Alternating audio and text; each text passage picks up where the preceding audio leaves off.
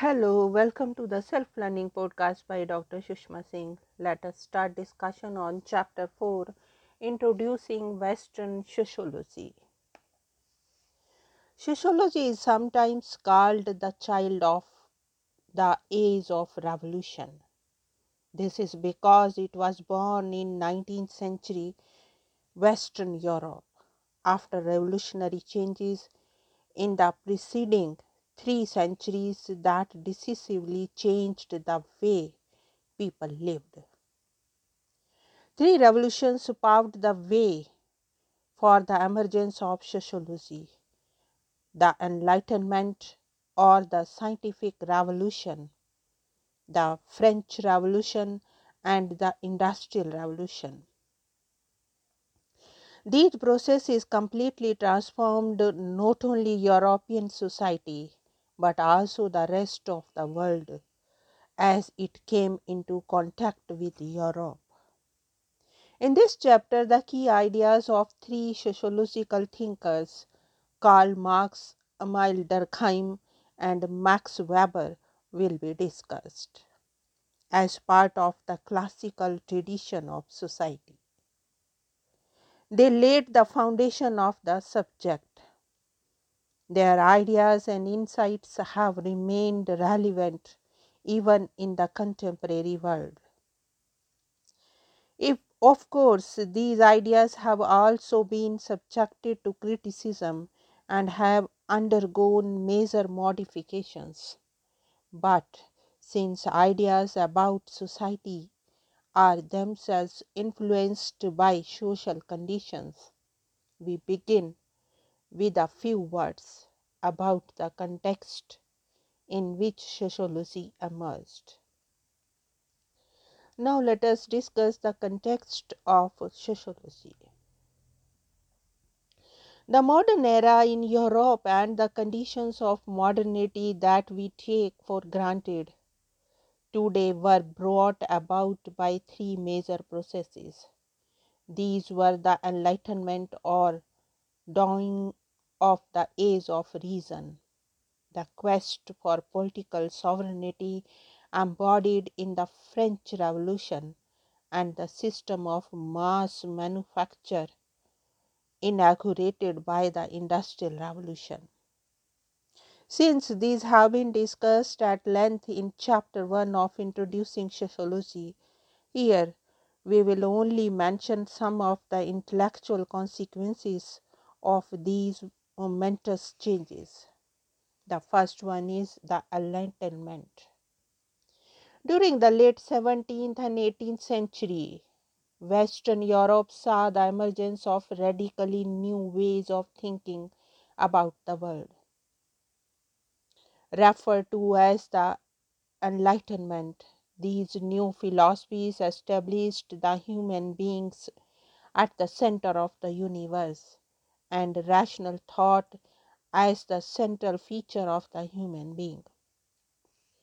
The ability to think rationally and critically transformed the individual human being into both the producer and the user of all knowledge, the knowing subject. On the other hand, only persons who could think and reason could be considered as fully human.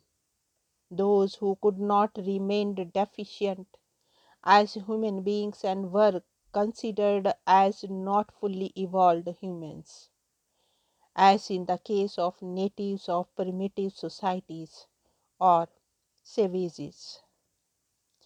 Being the handiwork of humans, society was amenable to rational analysis and thus comprehensible to other humans. For reason to become the defining feature of the human world, it was necessary to displace nature, religion, and the divine acts of gods from the central position they had in earlier ways of understanding the world. This means that the Enlightenment was made possible by and in turn helped to develop attitudes of mind that we refer to today as secular, scientific, and humanistic. The next one is the French Revolution. The French Revolution 1789 announced the arrival of the political sovereignty at the level of individuals as well as nation states. The Declaration of Human Rights asserted the equality of all citizens and questioned the legitimacy of privileges inherited by birth. It signaled the emancipation of the individual from the oppressive rule of the religious and feudal institutions that dominated France before the Revolution. The peasants, most of whom were serfs or bonded laborers, tied to the landed estates owned by members of the aristocracy, were freed of their bonds. The numerous taxes paid by the peasants to the feudal lords and to the church were cancelled. As free citizens of the republic, sovereign individuals were invested with rights and were equal before the law and other institutions of the state. The state had to respect the privacy of the autonomous individual, and its laws could not intrude upon the domestic life of the people. A separation was built between the public realm of the state and a private realm of the household. New ideas about what was appropriate to the public and private spheres developed. For example, religion and the family became more private, while education, especially schooling, became more public. Moreover, the nation state itself was also redefined as the sovereign entity with a centralized government. The ideas of the French Revolution, liberty, equality, and fraternity, became the watchwords of the modern state. The next one is Industrial Revolution. The foundations of modern industry were laid by the Industrial Revolution, which began in Britain in the late 18th and early 19th century. This we will discuss in our next session. Now let us wind up the session, and thank you very much for engaging yourself with the Self Learning podcast.